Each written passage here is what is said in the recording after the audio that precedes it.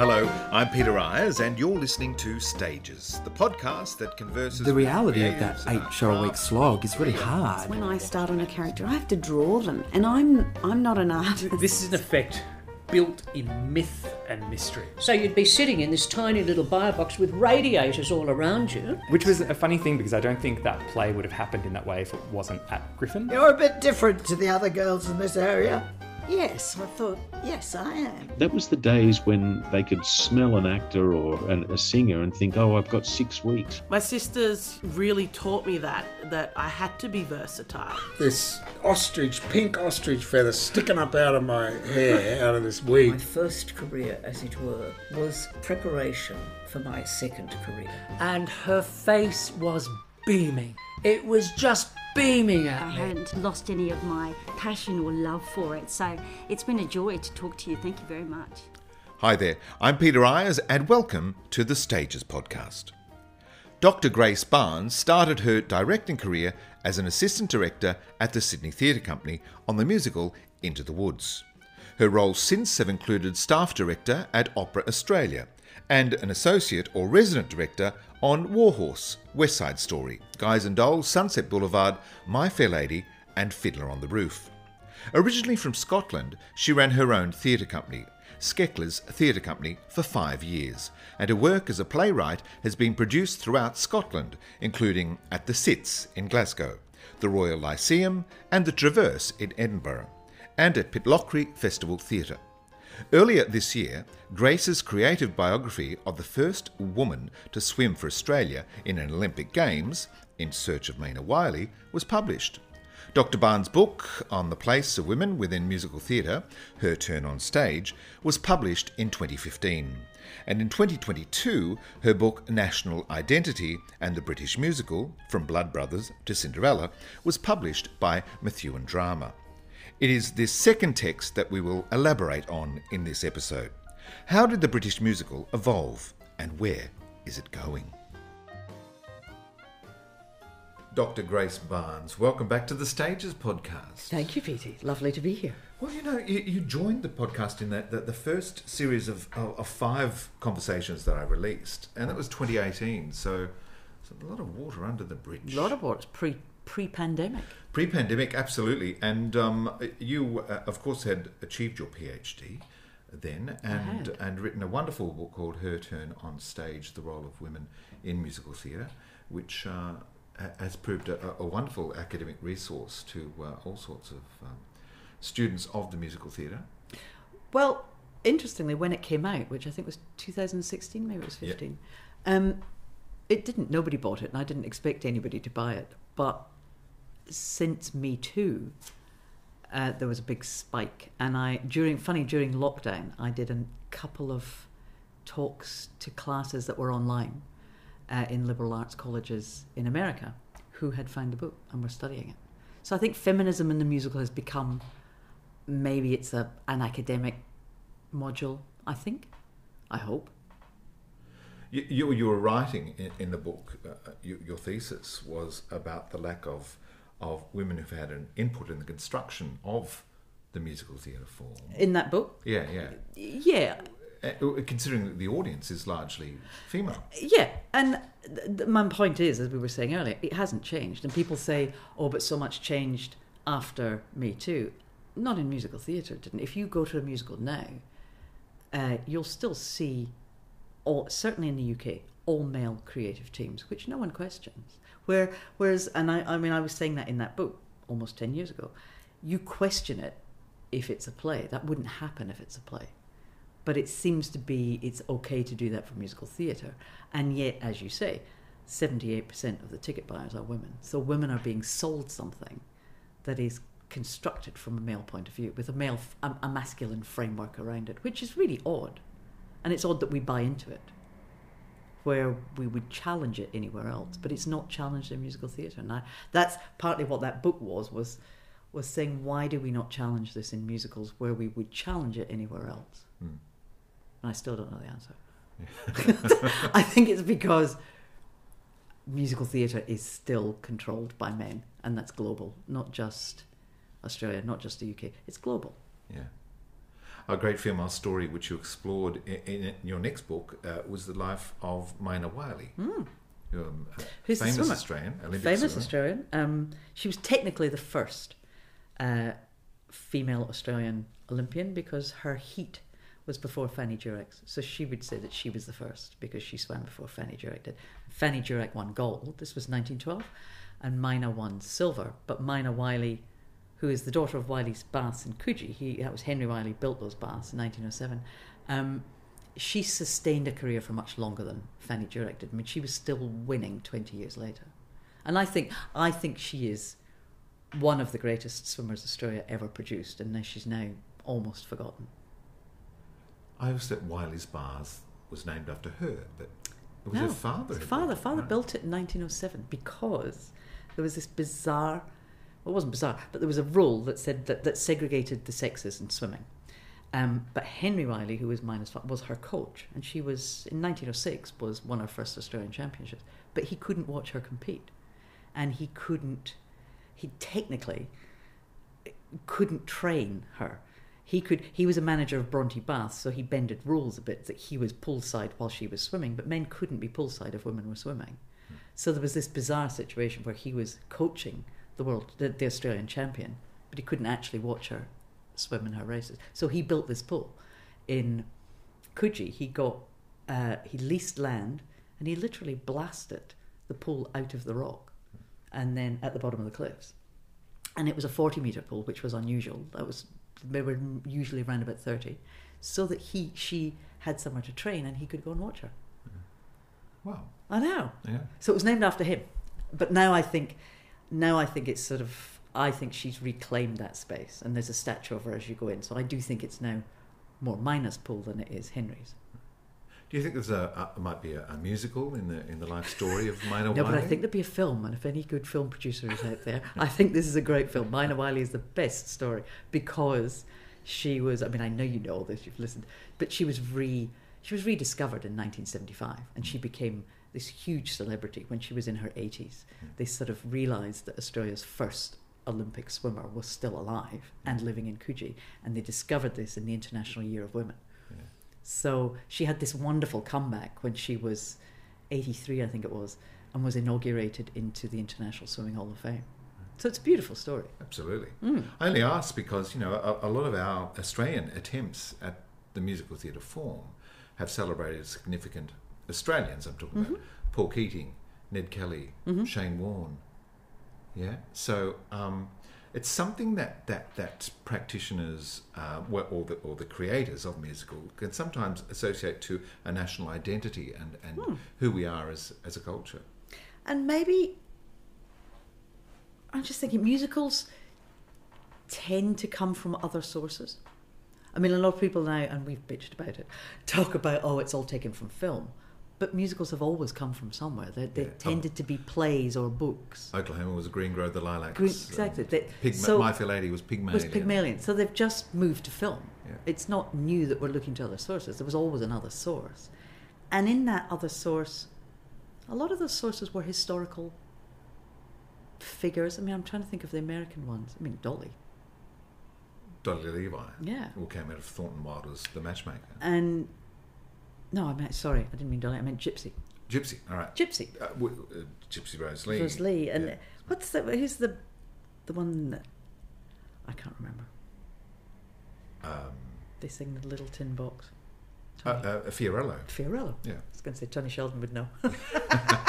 the Oracle. He knows everything. Fiorello. So, and they're still doing it today with Hamilton. Completely. Yeah. So I think that historical sources is not an unusual route to go down for a musical. Yeah. I guess because the story already exists. Evita. Yeah. And we want to hear about that person.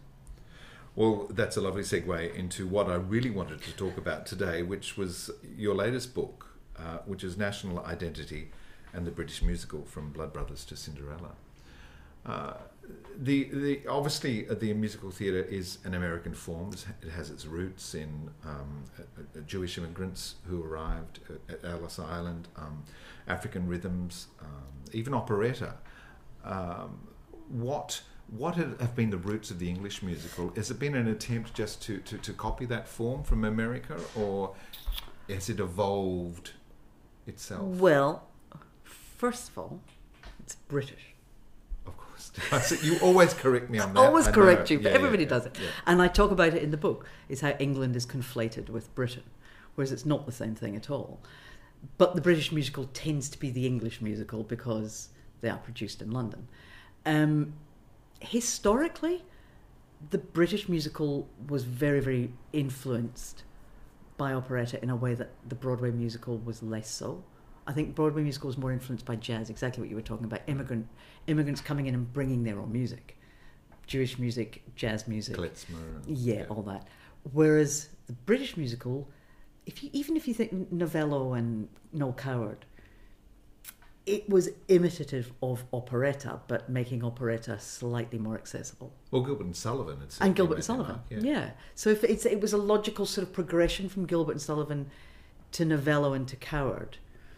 The other thing that was a big influence on the development of a British musical was socialist theatre practice. Now, socialist theatre practice heavily involved music, and it sort of evolved mainly in the 30s, and it drew heavily on European styles. So it was very heavily influenced by Russian theatre and Eastern European theatre practice. And it was political theatre. It was often performed outside to striking workers or dole queues or bread lines, and it was designed to politicise the masses quickly. Yeah. So this theatre often lasted only 15 minutes. So songs were very, very important, because if it was outside, very often they couldn't hear the spoken word, but they could hear music. I suppose that's what Bertolt Brecht was doing as well. Absolutely. With his plays, Absolutely. there was always a song or two within. So that became the play with music. And the play with music did come out of this socialist theatre practice. And the UK, as so heavily influenced by Europe, this play with music was very popular in the 60s. That's where John Littlewood came from, was this socialist theatre practice. And to a degree Willie Russell. And it was popular in certain areas. So it was the heavily industrial areas, which would be the north of England and Scotland. Scotland was very big with this socialist theatre practice, and still is. And I would say that's where Blood Brothers has evolved from. Blood Brothers, you can see where that socialist practice has come from, where they broke the fourth wall, they talked to the audience. It's very Brechtian. Yeah. To a degree, I would say the play with music now, the best example would be Warhorse, except it wasn't quite so political, but it was a way that music was integral, but it wasn't an integrated musical, if that makes sense. Yeah. And I know there are people who still say that Blood Brothers is not really a musical. Blood Brothers is a musical for people who don't like musical theatre. And it's music from the period. It's not written for, Warhorse, that score wasn't written just for the show, was it? They were all... No, it existed. There were folk songs. Exactly. And Nicholas Nickleby also used music. Yeah. And also, you go back to The Entertainer, John Osborne, and Wesker used a lot of music. Sheila Delaney, Taste of Honey, that had a jazz band on stage. And there was a great tradition, particularly in the late 50s and 60s, of protest music coming out of the folk music, and the folk scene is very big in the north of England. So that's certainly where Warhorse has come from. The use of those old folk songs to become to augment the text. So Ivan Novello, not Coward, of course. John Gay with the Beggar's Opera, and is it Noel Gay with Me and My Girl? Bit later, yeah, but they're all frivolous, sort of frothy. Yes, yeah. So there was these two things going on, which was the sort of escapist musical, which was what Coward was doing, and Novello, which was more middle class. That was in a theatre. You'd have to buy a ticket. You'd have to dress up. It was a very middle class pastime. Whereas the socialist theatre practice was a bit like the Royal Court, but before the Royal Court in the 60s. It was theatre that was for the people and was designed to motivate them politically into questioning the way their lives were structured. The theatre is a way that a nation's culture is expressed, of course, through what we see on the stage, the reflection of ourselves. How do you define culture in regard to, your book is about a national identity expressed through the theatre of the UK? Well, I suppose I think that theatre, it holds a mirror up to the nation, or it should do. But I suppose all the arts do that. I mean, novels would do that, films would do that. And it's whether or not that mirror is challenging what it's seeing, or if it's reinforcing it. And I'm trying to think, like the Angry Young Men playwrights, and then the group of playwrights in the 80s and the 90s who were really sort of holding up Thatcher's Britain for what it was and questioning it. That's what drama does. Now, there is an academic called Ian Bradley who maintains that that's what the musical should do, and that he maintains that that's what the musical does in the USA, which was why I was interested into what the British musical says about Britain. What does it say about the culture? What does it say about society at the time? And that's what I was exploring in that book, was can you read not messages, but could you discern from watching musical theatre? If you went to the UK and watched a whole pile of their shows now, what would you learn about the country? I think you'd learn something very different if you watched American musicals. Well, Britain is a society that is very classist. Yes. It's separated by class. Yes, I would say that class is to the British musical what race is to the American musical. Right. It absolutely informs everything in a way that class doesn't in America and here, but it still does in the UK, which was what we were talking about earlier, that you've got socialist theatre practice, which is absolutely for the workers, designed to get them to revolt, and then you've got Noel Coward and Ivor Novello with their nice operettas talking about the aristocracy and beautiful costumes and lavish sets. They were the complete antithesis of each other. So what are the first musicals which are starting to appear in the UK which are taken notice of? You probably the first think one, the first... Yeah, I'm thinking of Oliver in the 60s. And I would go slightly before Oliver when Brickus and Newley, is he the same? They're all the same. They're the 60s. The 60s... Yeah. The 1960s in the British musical was a really, really interesting period, and I wanted to do that in the book, but then I realised that actually if we went through the 60s, that's a book in itself. Because what the British musicals did in the 60s was they actually followed the pattern that was happening in drama, where they questioned everything. They questioned how theatre was created, who it was created for, and what it was saying on stage. So the 60s was when working class theatre actually was on mainstream stage. So, the Royal Court, they were talking about this as the first time that genuine Cockney accents had been heard on stage. So it was challenging who theatre was for and saying that working class audiences had a right to see this as well. And musical theatre actually did the same thing. And in the 60s, inclusion and diversity were buzzwords, but it was about class. It was about why is this not accessible? Not just financially, but not accessible at all to working class people. What would they have got from going to see Noel Coward? Not much. But then you had John Littlewood, and John Littlewood, oh, what a lovely war, 63, I think. Then, Yep. Who, incidentally, she was the first woman to be nominated for a Tony as Best Director of a Musical. There you go. For Oh, What a Lovely War. For Oh, What a Lovely War. But she did Things Ain't What They Used to Be. Now that's the late 50s, which was Lionel Bart's first show. And that was the first time they actually created a show for the community that they were in. I mean, now we call it community theatre. But they reflected this community that was a working class, Jewish, very, very poor community in the East End. And people had never seen this before. And people were driving up from London in their Rolls Royces, and they were all parked outside, and Princess Margaret was going to see it because it was so sort of, what's the word? It was the trend of the day. It was a popular... Well, it was. It was... entertainment. Everyone had to see it. yeah, nothing like that had ever been seen before. And there was possibly an element of, and that became very divisive within Theatre Workshop, that there was an element of, are we fetishizing the working classes? Because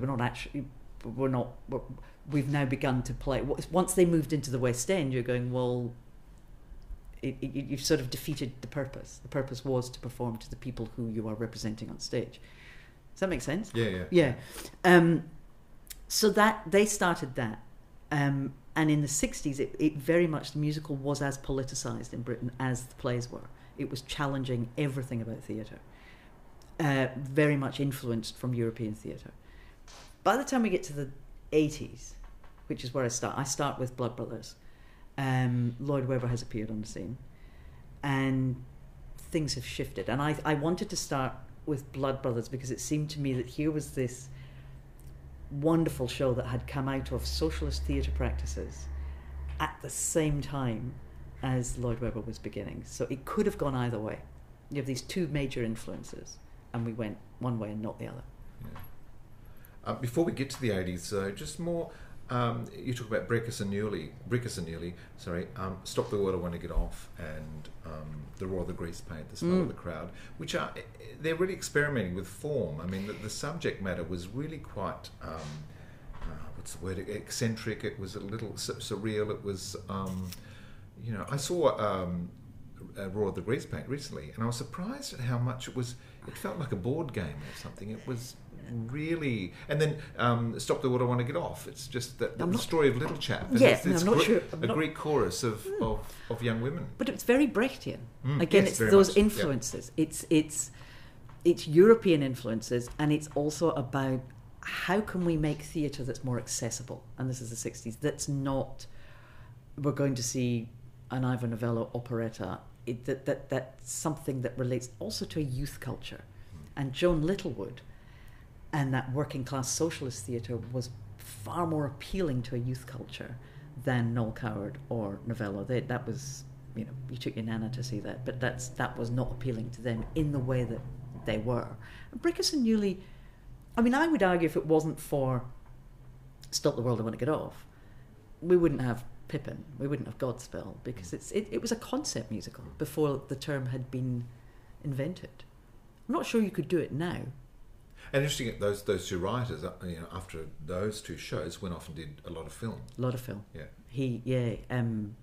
Brickus, I mean, he wrote Bond themes. Yeah. And but I talk about him in the book because there was a sort of, I have a chapter on nostalgia in the British musical, and there was, Brickus wrote the music for a film called Scrooge, which is a musical adaptation of Christmas Carol, as a film first, and then it came to stage in the 90s with Anthony Newley, and it was sort of this whole nostalgia for Dickens, which was a huge part of British heritage, but also for Newley, because he'd been this huge pop star, and he was coming back in his late 60s, early 70s, I think. Yeah. We talk about Charles Dickens, of course. We can't go without talking about Oliver. Yeah. Well, and Lionel Bart's... And Lionel Bart. And the interesting thing about Lionel Bart, when I was mentioning earlier about inclusion and diversity, which are big buzzwords now, I mean, Lionel Bart was doing that in the 60s, where his Jewish characters, and he reclaimed Fagin, because in the book, Fagin is very, very, I wouldn't say, is it anti-Semitic? Yes, it probably is anti-Semitic. And he reclaimed it in a way and made Fagin somebody that we want Fagin to succeed. Whereas in the book, he's not a very pleasant character. But the Jewish influences are absolutely palpable throughout Oliver, and musical. So musical... Yes, would there be Papa, yeah. And musical was another huge influence on the British musical, where you had Coward Novello.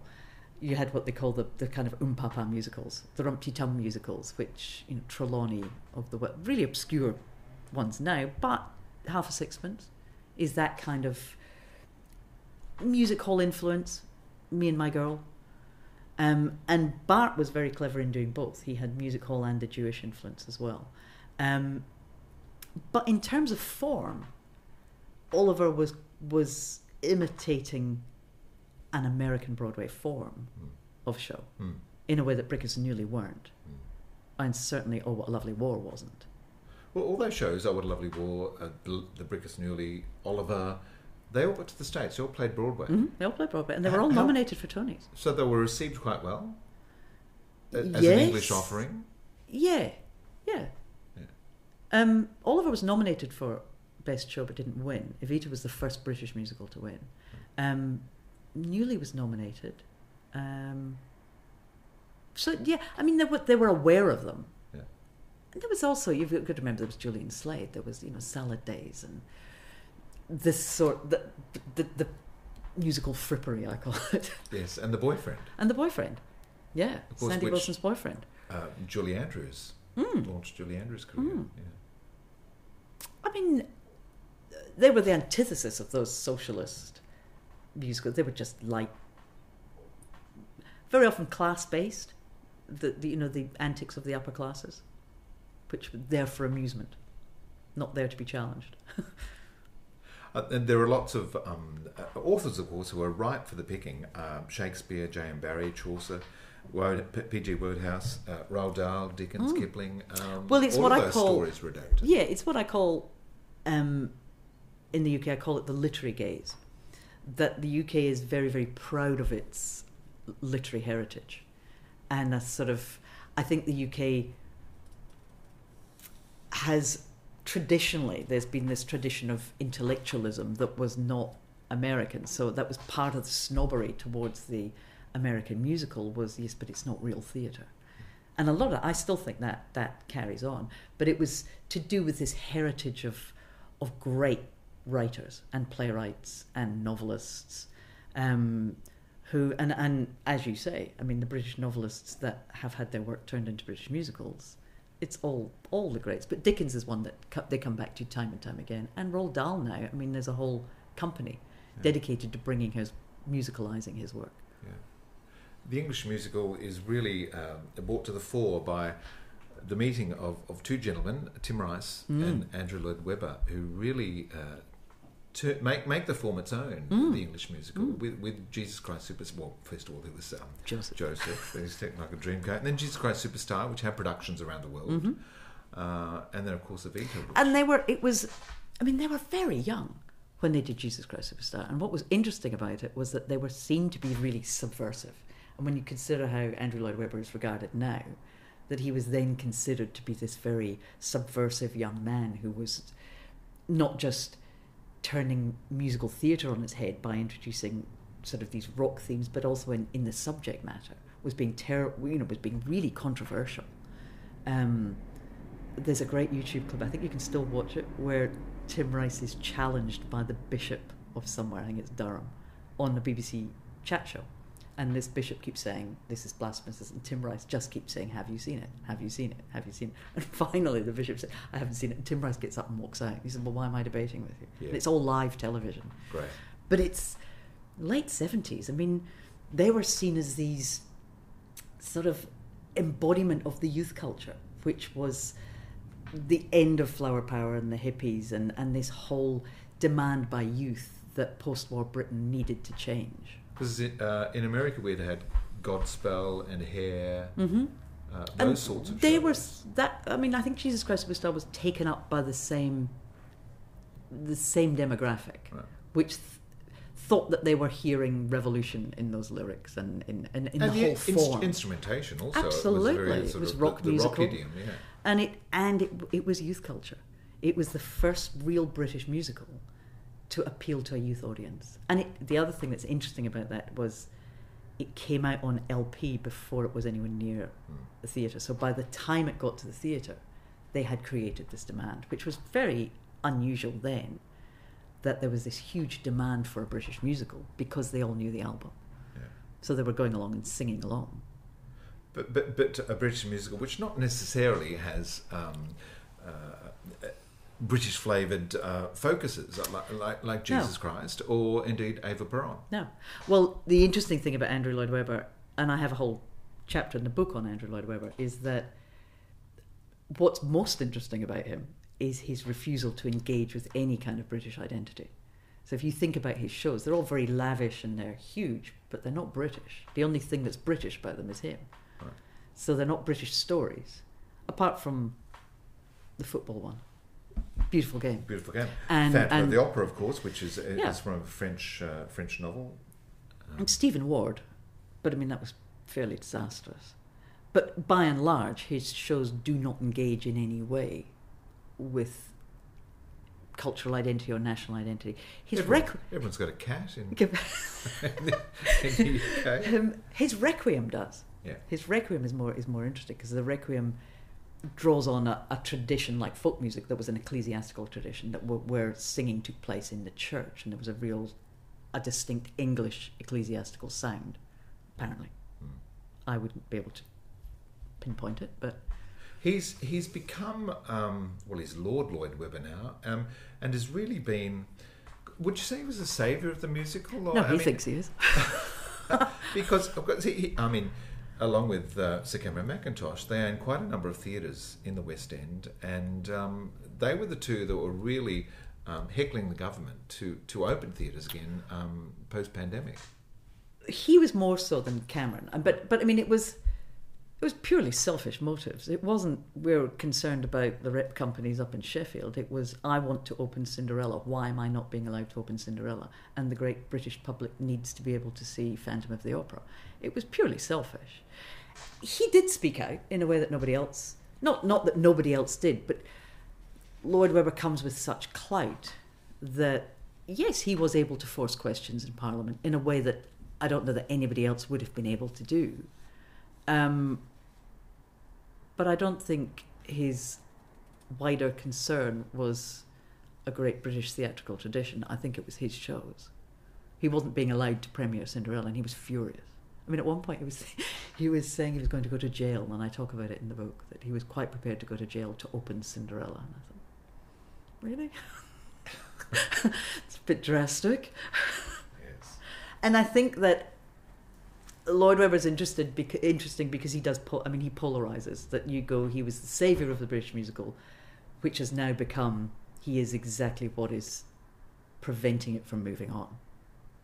Because this is purely my opinion, between Andrew and Cameron, they do own a lot of the West End, so they can control what comes in. The product that comes in, because it's their theatres that it's going into. They're about the Schuberts and the Nederlanders on Broadway. Yeah. So they can say no. They can say, no, I don't want that show in there. They also now, particularly Cameron, not Andrew, but Cameron is now getting his claws into the rep companies. So the National, maybe not National, but some of the Leeds Playhouse, for example, Martin Guerre was there. Chichester, what was the, was it once? Half a sixpence? Yeah, recently, the half a sixpence. And Flowers for Mrs. Harris. Completely. And he's also here with Saigon, so at an opera company. So he's moving into subsidised companies, which I think is concerning. Right. Well, it prevents a growth of new talent. Because this is what... And I think that Andrew Lloyd Webber has become so synonymous with the British musical that there's a whole generation that thinks that's how you do a musical, because they haven't seen anything else, because nothing else has been able to grow, because these two have so dominated with the mega musical. And there's shows that people obviously want to see decade after decade. I was thinking, but do why? they, or is it learned? Maybe it's learned behaviour. Is it? Yes, that's my thinking. I think you look at those golden musicals from America of the 50s. Or whatever, I suppose have started to have their day now, even the Rodgers and Hammerstein repertoire. Well, they tend to get done by opera companies because people don't sing like that anymore. Yeah. And also, I feel that there's become the British musical, what became the mega musical, Cameron and Andrew, in the 80s and 90s, where they commodified the musical theatre and exported. It became Britain's greatest export. So that... Is that the first time we see those franchise productions where every production around the world had to look the same? Yeah, it was Cats. Wasn't necessarily done before that. No, not really. It was Cats. I mean, Vivaldi did it with operas, but I think it was Cats. But it was absolute deliberate commodification, and what that reflected, to go back to Ian Bradley saying it reflects the where society is at any given point, it reflected the greed is good culture. And it was Thatcherism at its best. Thatcher said that the arts should fund themselves. The arts should be a business. And Cameron and Andrew turned musical theatre into a massively profitable business, which it had never been before. And franchised the shows all over the world. And I think that mega musical that came out of the UK became responsible for the British musical being associated with money. It stopped being about the form and a love of musicals or a desire to push boundaries in musical theatre. It became about how much money can we make from this one product. Wow. And I think my thesis that I come up with in the book is that the reason a jukebox musical came out of the UK was twofold. One was because we have this great capacity to look back and dwell and say, weren't we fabulous during the war? But also because there was no other way of getting in, because Cameron and Andrew had got everything sewn up, and they were also, and this is really important, they were the first shows to send out #1 tours around the UK. That had never happened. Before then, if you wanted to see a West End musical, you had to go to the West End. So you lived in Edinburgh or Glasgow or Sheffield. No regional tours? No, there's no regional tours. The regional theatres produced their own work, but if you wanted to see Les Mis or Chess or whatever, you had to go to the West End, and not many people did that. But suddenly, theatre became accessible, and so class was challenged because it no longer was this thing that only a certain type of the demographic of the population went to, because it became accessible.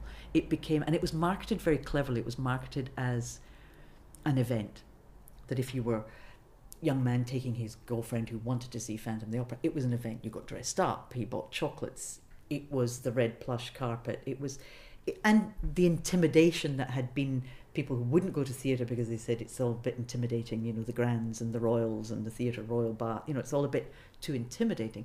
What was on stage was far from intimidating, and it was welcoming to everybody.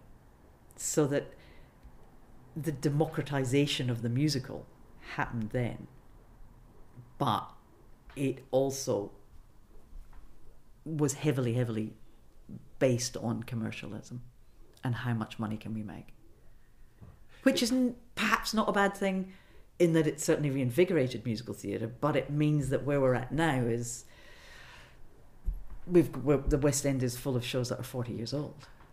It gave the Americans a bit of a scare, didn't it, Absolutely. for a while, when you had Cats, Les Mis, Phantom, Miss Saigon, all coming into the American. Yeah, completely. And I think that there was a period there where if you look at three main movements in musical, not main, but major movements in musical theatre. One, the sung-through musical, well, that was Andrew Lloyd Webber. The jukebox musical, which was Mamma Mia, and the mega musical, which was Cameron and Andrew. I mean, in those decades, those completely shifted the form of the musical, and they all came out of the UK, whereas the musical was an American form. So you're absolutely right. The Americans were very peeved at being beaten at their own game, and then followed suit. I think that's how Disney got in, because Disney saw this, you can franchise, and actually you can commodify something which nobody had ever thought of commodifying musical theatre. Who would go? Well, now everybody goes. And now it's a trendy thing to do. Everybody goes to musicals. And in the UK, musical theatre, one reason I'm interested in one of the things I follow in the book is because I'm saying, but what are British musicals saying? British musicals haven't really moved on with the times. And that matters because musical theatre tends to be the only experience of theatre most people in the UK will have outside of the panto. Yeah. So that if you live in Edinburgh or Sheffield or Manchester, you'll go and see Phantom on tour and you'll go and see Aladdin. It's unlikely that same demographic will hold tickets to the rep company. Will be subscribers to the rep company. Interesting that Disney joined forces with Sir Cameron with Mary Poppins. Isn't it? Yeah. And Mary Poppins played a long time in New York. But in terms of reflecting the nation, it absolutely reflected the values of Thatcherism, which was capitalism. Yeah. And stop looking for handouts. We're not giving you a handout. And that was the subsidised sector, saying, art, you should be able to fund yourself, and if you can't, then the model isn't working. Which was why the National and the RSC started doing musicals.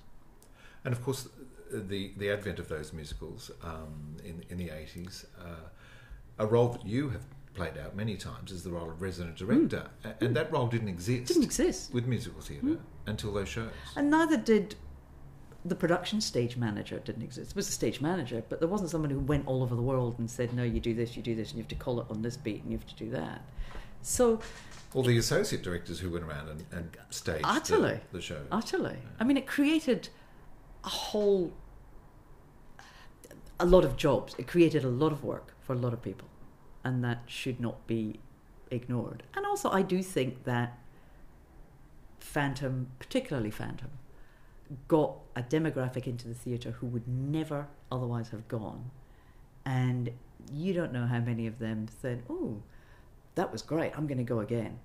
That suddenly theatre became accessible, and I think that's a great thing. Yeah. Certainly Mamma Mia did a lot for that.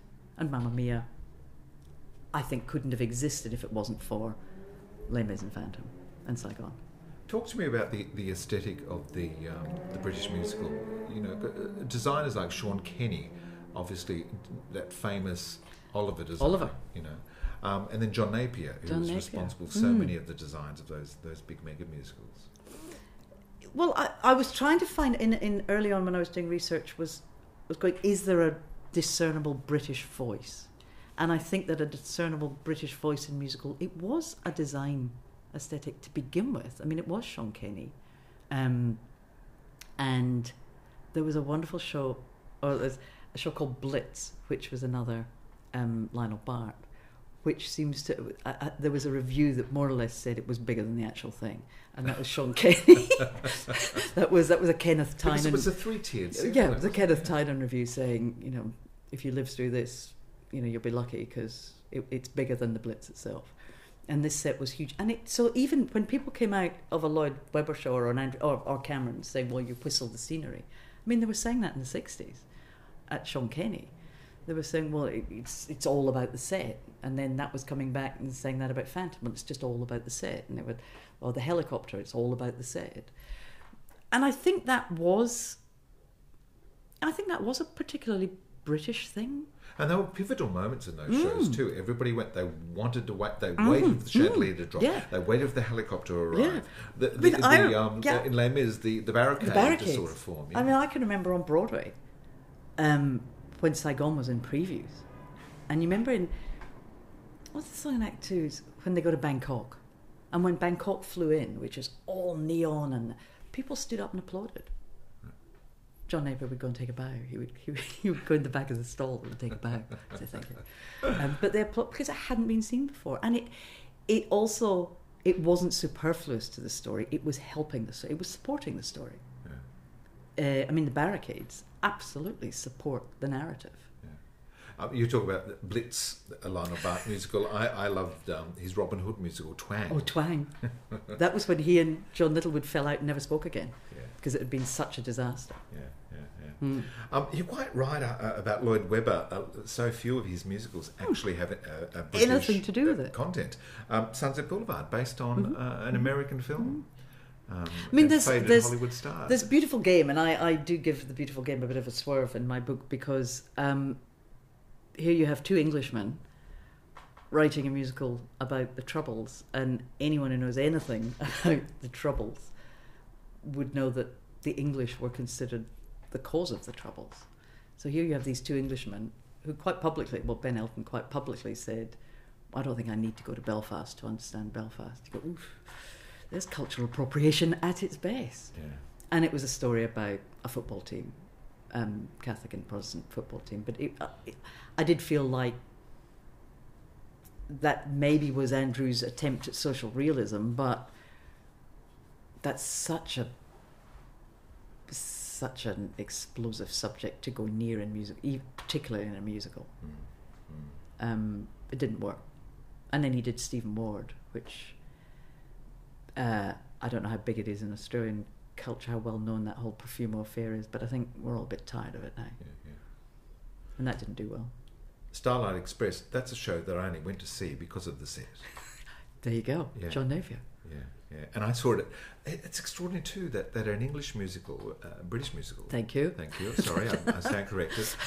Has had such longevity and success in a German town, Bochum. I know. Which has a purpose-built theatre just for Starlight Express, and it's been running 30 plus years. Oh God, yeah. I was there when I was there in the 90s.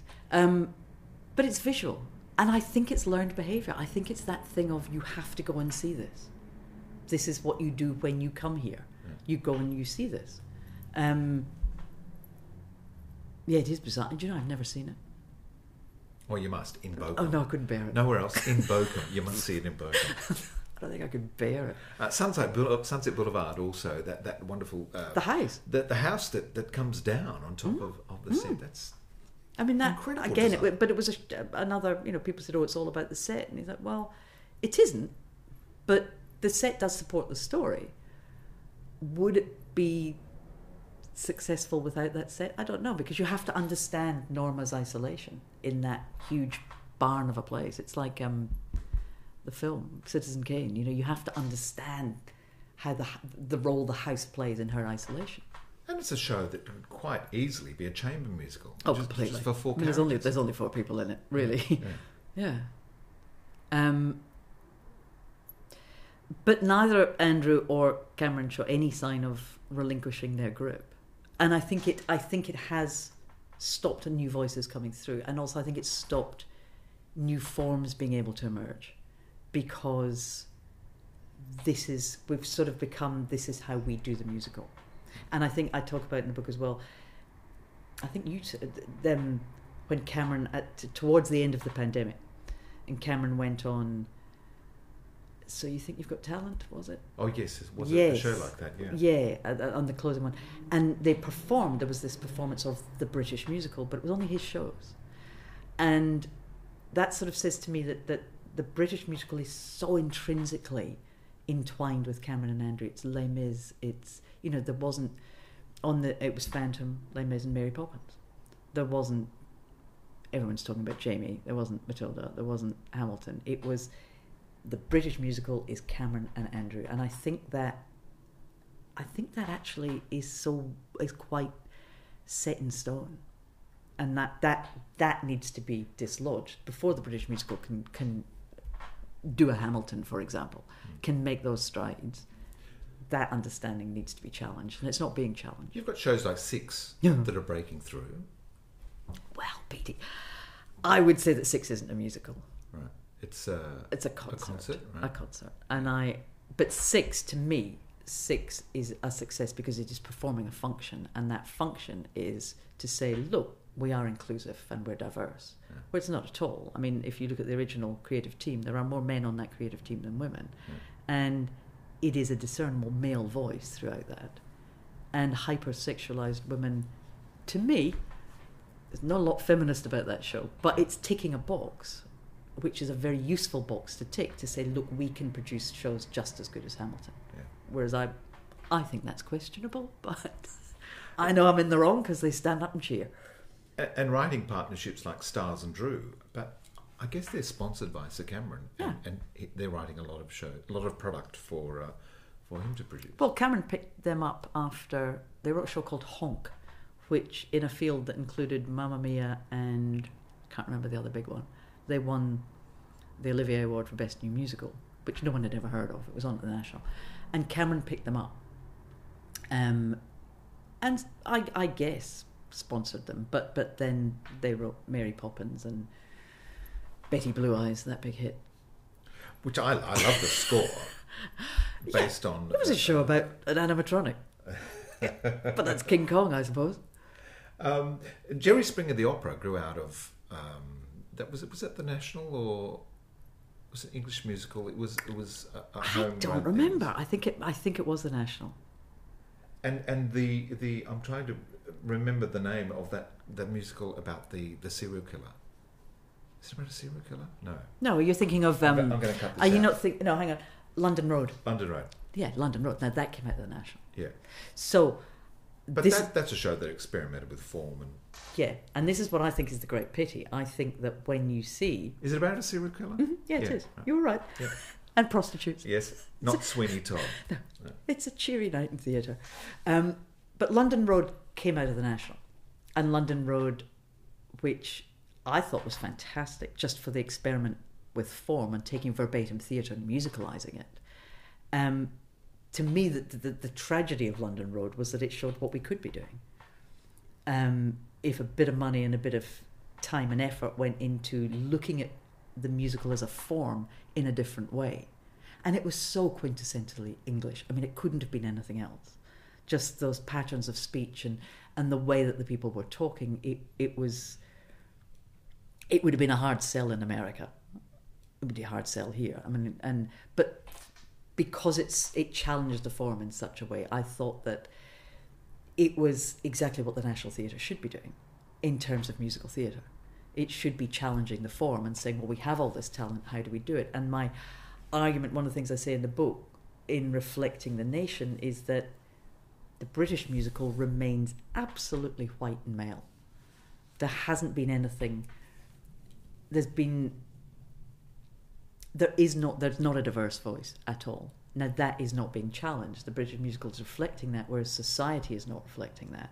And drama is not reflecting that. You know, there's a very distinct and a proud history of a black voice in British drama, and a women's voice. But you're not seeing either of that in the musical. So that, I go, why is that? And does that reflect the nation? Well, it seems to in musical theatre. I mean, if you look at... but everybody's talking about Jamie, the boy in the dress, and the Styles and Drew one being Nancy. Yep. 3 shows in the space of 2 years, I think, about boys wearing dresses to school. You go, what's that saying about the British nation? It's saying that girls' stories are not important. It's saying that boys' narratives about boys and young men are more important and more valid, and that's what an audience wants to see. But the audience is women. I mean, one of those shows would be fine. We don't need 3. We get it. And that's there isn't an alternative. We're not seeing the girl dressing as a boy going to school. It's a very blinkered viewpoint. Shows like Matilda? Well, Matilda, I argue that Matilda completely undermines the empowerment message because it puts Miss Trunchbull as played by a man. Now, in the book, in the original drawings, Miss Trunchbull's not a man; it's a woman. And in the film, I thought it was very interesting that the film clearly, whoever it was, Sony or Warner Brothers, whoever it was, clearly were much more aware of the implications of removing that, of putting a man in that role and not a woman, because Emma Thompson plays it in the film. Well, it's a different medium. It's up close, isn't it, and personal. You could Yeah, argue, though... I think in film there would be much more of a backlash of why isn't it being played by a woman. But the casting of Othello harks back to that pantomime tradition of the dame, doesn't it? It is, but I think that's a very convenient excuse. It's like saying that the black and white minstrel show is family entertainment. Yeah. You go, well, okay, it is, but it's still offensive. Yeah. And I think that there are huge ethical implications that no one ever brought up about taking away a role from a woman. There are so few good roles for women in musical theatre, and having a man play it. And it sort of undermines Matilda, because we're saying, well, what are we saying? We're saying that a man in a dress is funny. Well, why is that? Because women are funny? So what's that saying to Matilda? If you follow that logic. Yeah. If you follow that progression. So the future, we're going to get Downton Abbey the musical or something like that? I think we will. I would put money on that. Because it has been such a popular franchise. And it's class. Yeah. That's what we want to see.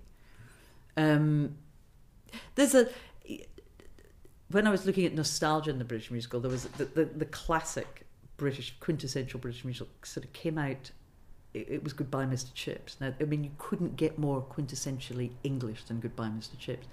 I don't think that would cause an outcry if you put that on stage now. I think that's how little the British musical has progressed. I think you could do a show about white upper-class boys in a nice private school and no one would take issue with it, with its all-male creative team. I really do. I think they'd go, oh, wasn't that marvellous? I mean, mean, there have been good things. If you think about, Billy Elliot was wonderful. The Last Ship is interesting. That's in terms of class. The Last Ship was, it didn't do well in America, but written by Sting. Yeah. And it's never been seen in London. Right. But it was huge and hugely popular in the north of England because, again, it was putting us on stage. You could recognise us on stage, and that's what Blood Brothers did. Blood Brothers took that community and put them on stage. Are young creatives being nurtured? I mean, in America, it's full of schools and institutions that are training writers and composers. And does that happen in Britain? Not in musicals. It does in drama. I mean, I'm trying to think. I don't think there is a university course, and I could be wrong, but I don't think there is for writers or composers.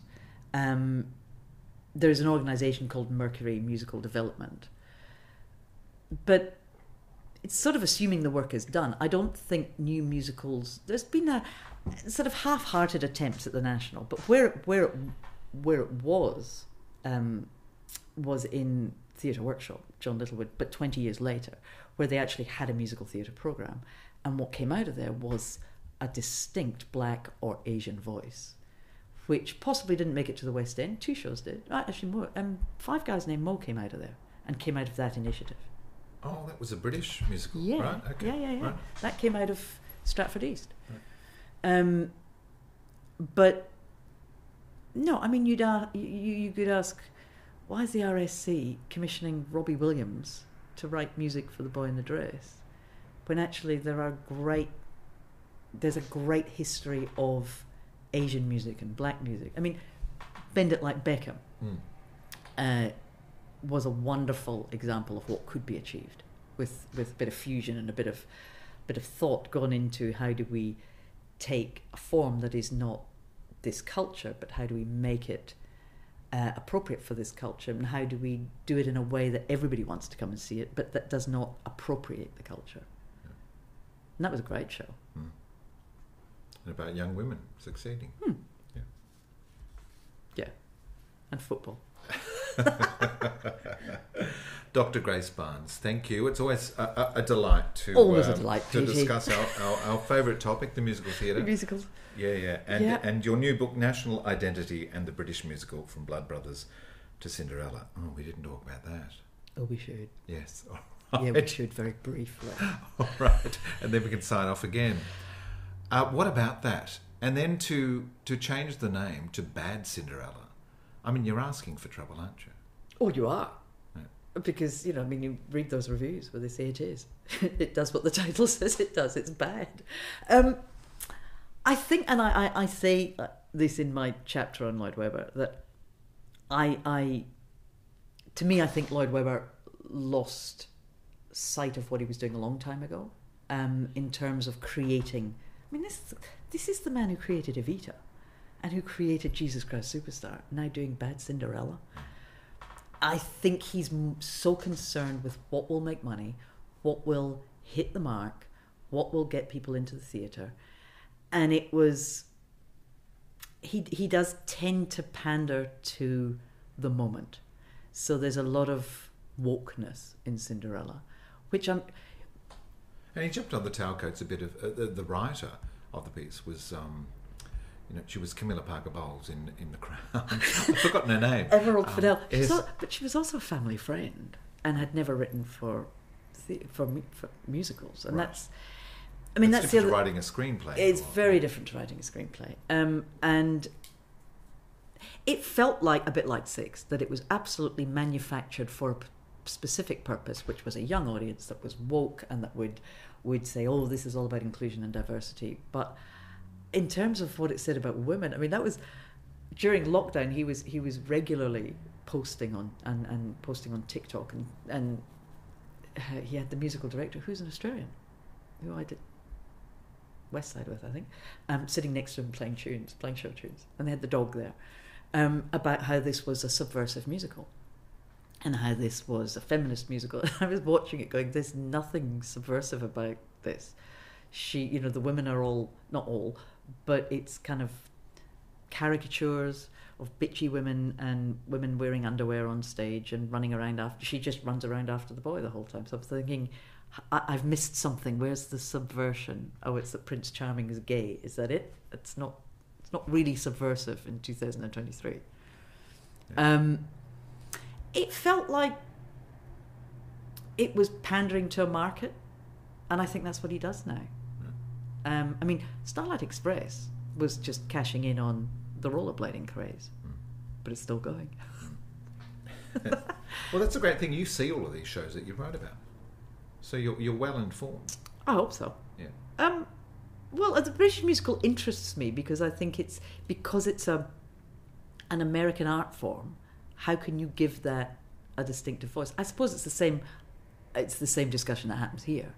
How do you take something that is not intrinsically Australian and make it intrinsically Australian? Yeah. Where you're utilising an art form that's not a natural fit to the nation, and you're trying to manipulate it, which is what the UK was doing. But the UK managed to do it and go, well, we've got our own stamp on it, but now it doesn't know where it is because it can't get beyond this British invasion. You know, we're still in the 90s, and you're going, but I think the last good show to come out of the UK probably was Billy Elliot. We're trying to think. What would you think? A show about class. A show about and class. Thatcher. And Thatcher. But 20 years after, it could not possibly have gone on at that time because nobody would have gone, because that audience only existed for Billy Elliot because of the mega musical and the democratization of the musical, with those the people who were in the audience for Billy Elliot who were cheering the miners wouldn't have gone to the theatre 20 years previously. Yeah. Which I think is kind of ironic. That's fascinating, absolutely, isn't it? Fascinating, and your book is a terrific read, and it's wonderful to discuss all of that today. So thank you, Petey. Thank you, Dr. Barnes. Pleasure. A truly interesting conversation, I'm sure you'd agree. Plenty of food for thought and a fascinating account of the British musical. Grace Barnes' book, National Identity and the British Musical, From Blood Brothers to Cinderella, is published by Methuen Drama. Thanks for joining us in this episode, and thank you, Dr. Barnes. I'm Peter Ayres. Keep well, keep warm, stay safe, and I'll catch you next time on Stages.